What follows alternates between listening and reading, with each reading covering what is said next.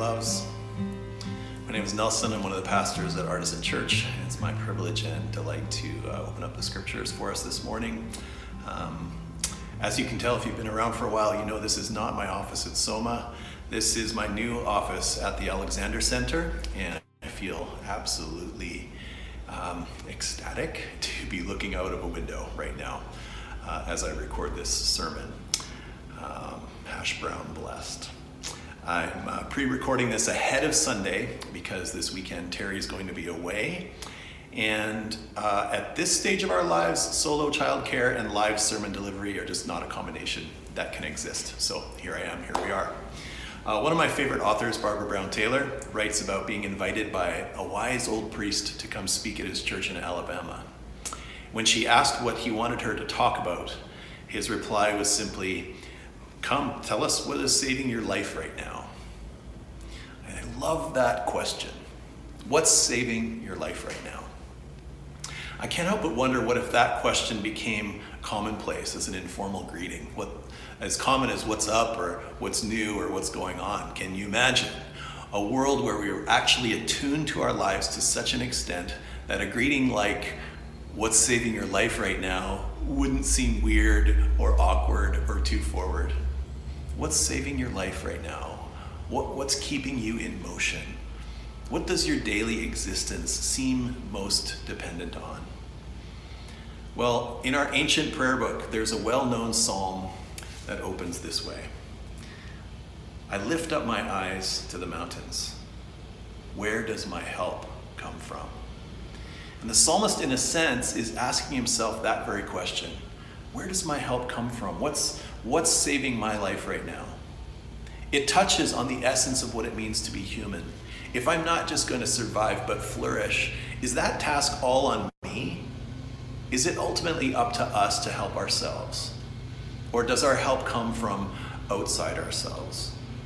So we're continuing this week in our practice series called Praying the Psalms. And the reason we're doing this again is because the Psalms aren't there merely to be studied and thought about or to teach us about God. They're there to be prayed and sung and chanted and heard to teach us to know God and to encounter God. So we're going to continue holding our one primary question, which is to ask, how is this psalm teaching us to pray, as we open up Psalm 121 together. So let's hear the whole thing now. "I lift up my eyes to the mountains. Where does my help come from? My help comes from the Lord, the maker of heaven and earth. He will not let your foot slip. He who watches over you will not slumber. Indeed, he who watches over Israel will neither slumber nor sleep. The Lord watches over you. The Lord is your shade at your right hand. The sun will not harm you by day, nor the moon by night. The Lord will keep you from all harm. He will watch over your life. The Lord will watch over your coming and going, both now and forevermore."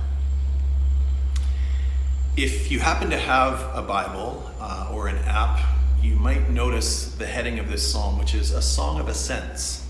A song of ascents, as in going up, a song for climbing.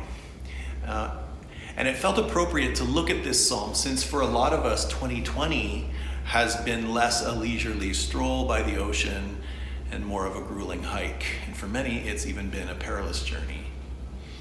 And in our ancient ancestors' wisdom, they included not just a single psalm of ascent, but a collection of them. So Psalms 121 through 134 are collectively known as the Psalms of Ascent.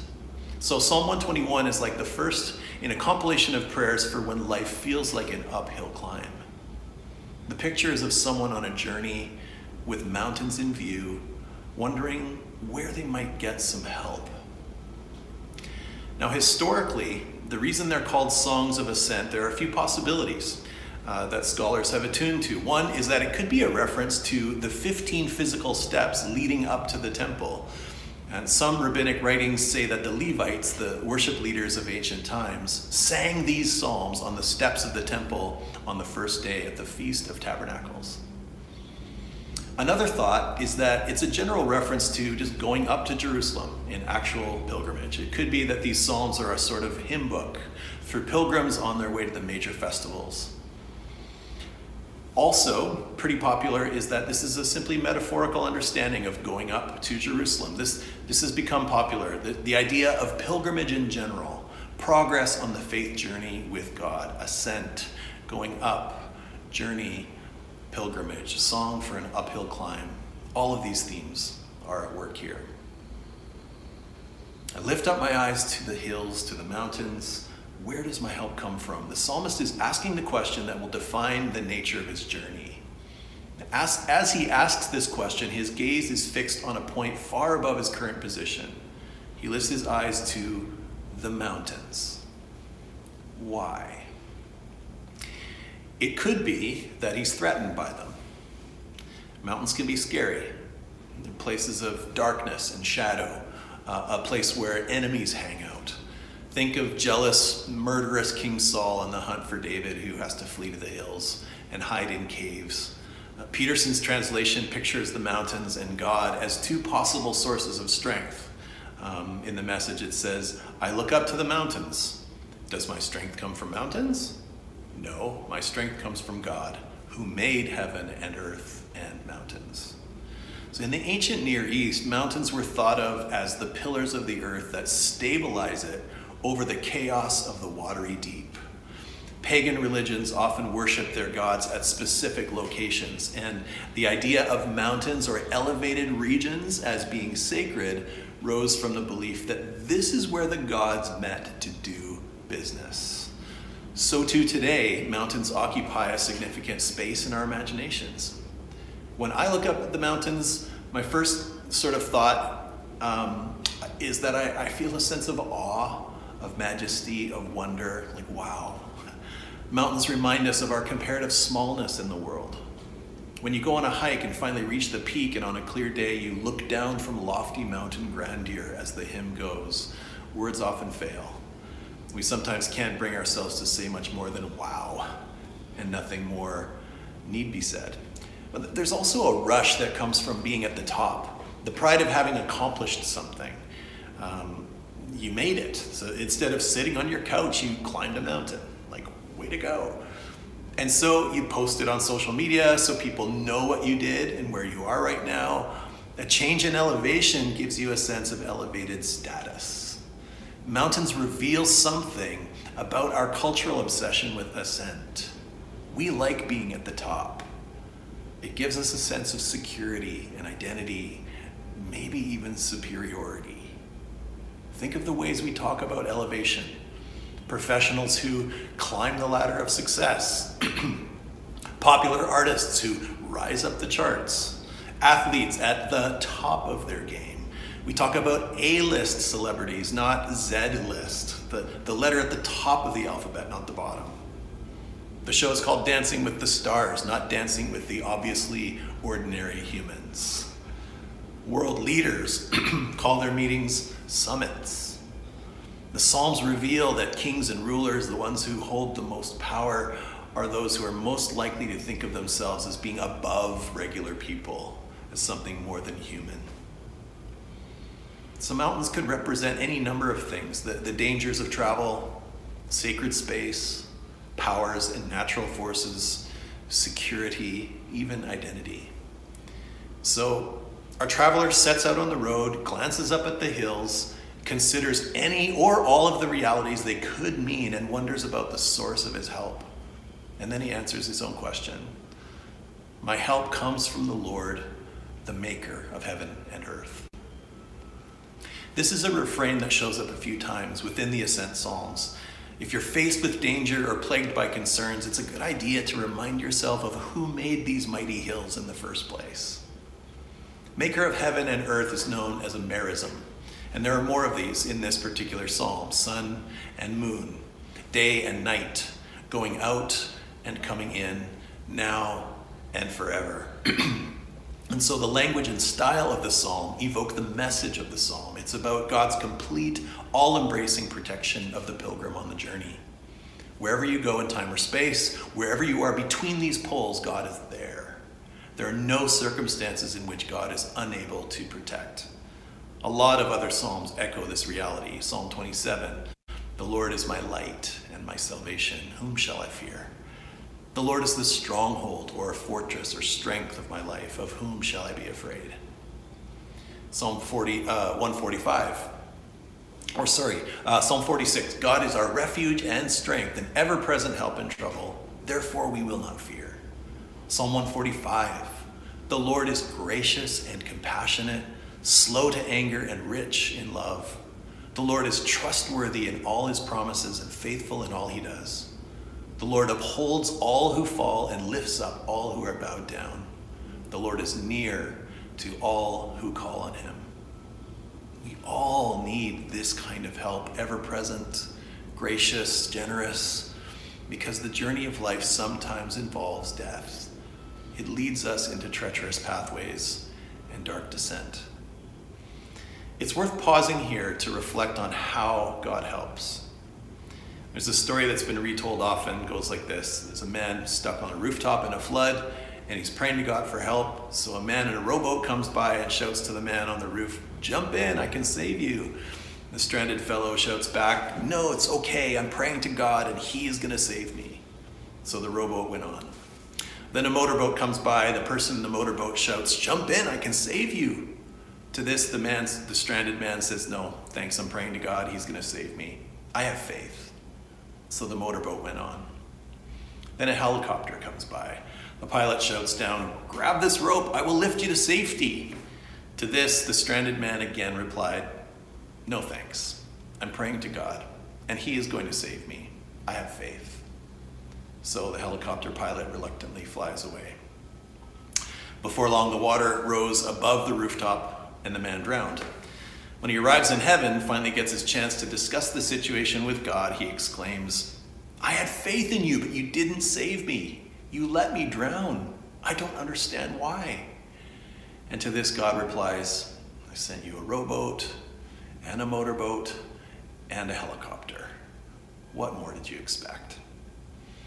Again, familiar story, but there's a reason it gets told often. And these days it gets told because the flood that a lot of people are waiting for God to save them from is called COVID-19. And I just want to implore those folks to consider the helpers God sent. Often, I would even say a majority of the time, our help that comes from God is delivered through human means. So let us take care not to perpetuate overly simplistic and false binaries that offer advice and platitudes that are really just a form of spiritual bypassing. Don't put your trust in people, they'll only let you down. You just got to trust God. No, that's neo-Gnosticism.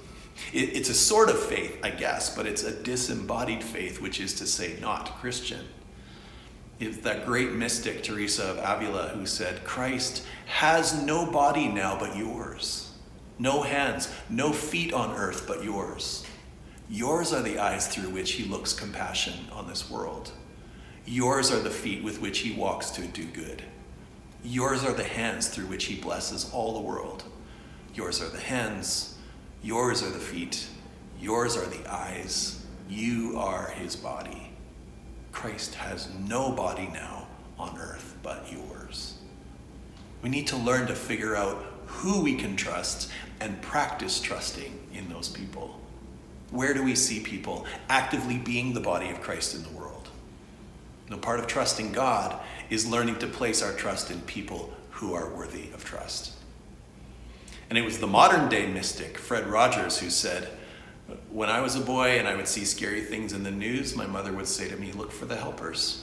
You will always find people who are helping.'" So when the psalmist says, "My help comes from the Lord, maker of heaven and earth," may we not over-spiritualize what that means. The point of merism is that he's saying God made heaven and earth and everything in between, including the entire human family, created in the image of divine love.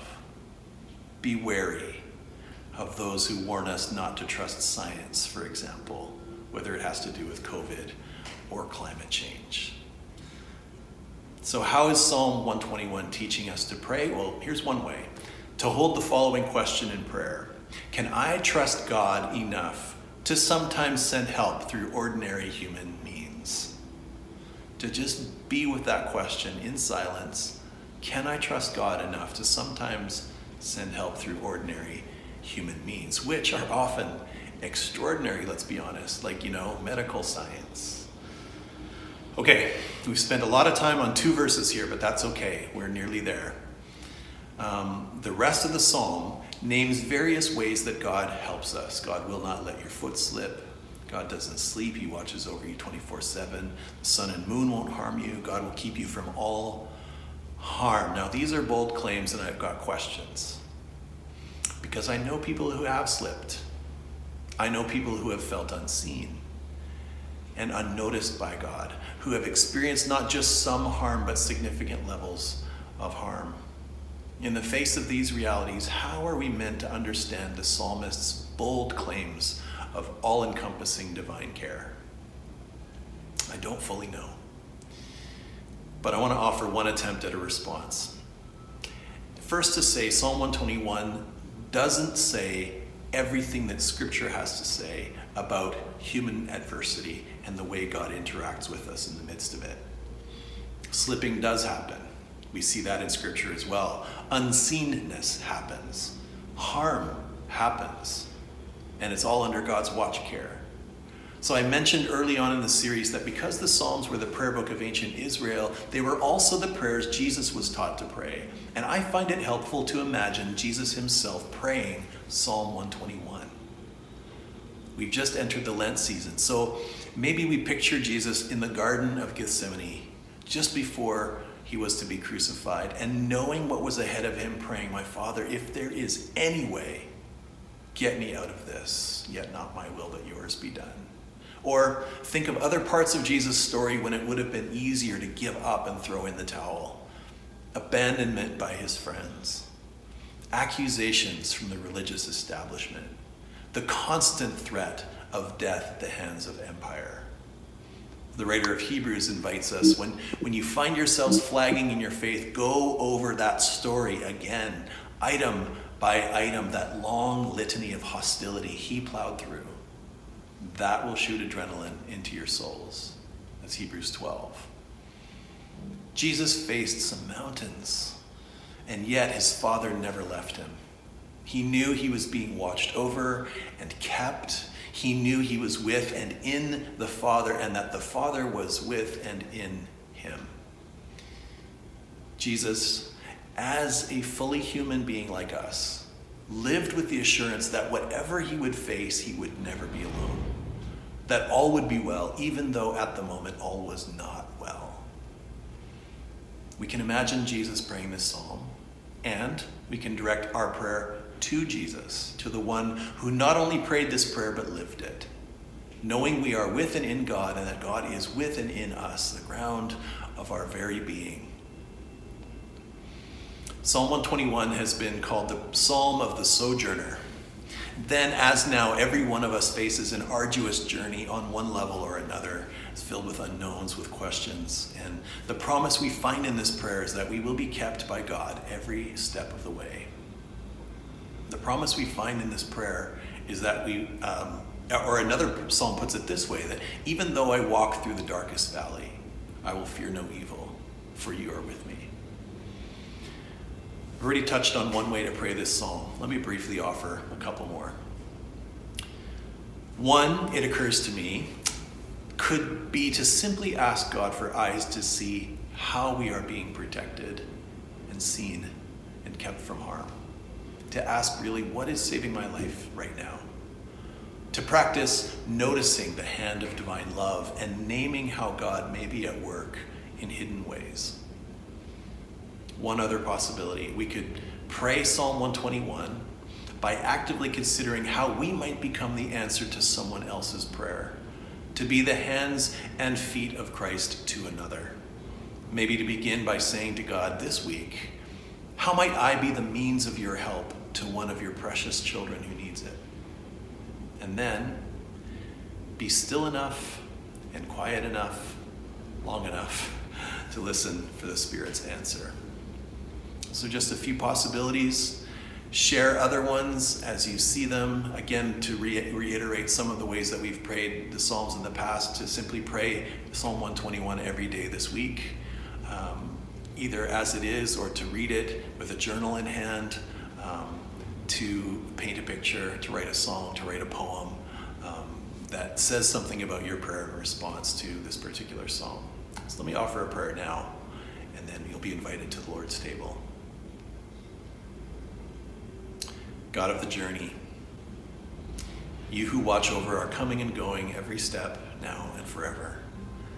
It's a hard path and we need your help. Give us a sense of your presence in the midst of pain, dislocation, confusion, suffering, and death. Reveal to us the many ways, small and large, hidden, more plainly visible, the ways you are saving our lives right now. And help us see the ways you might be inviting us to be your source of help to our neighbors. We pray in the name of the one who is our help, Jesus, the crucified and risen one.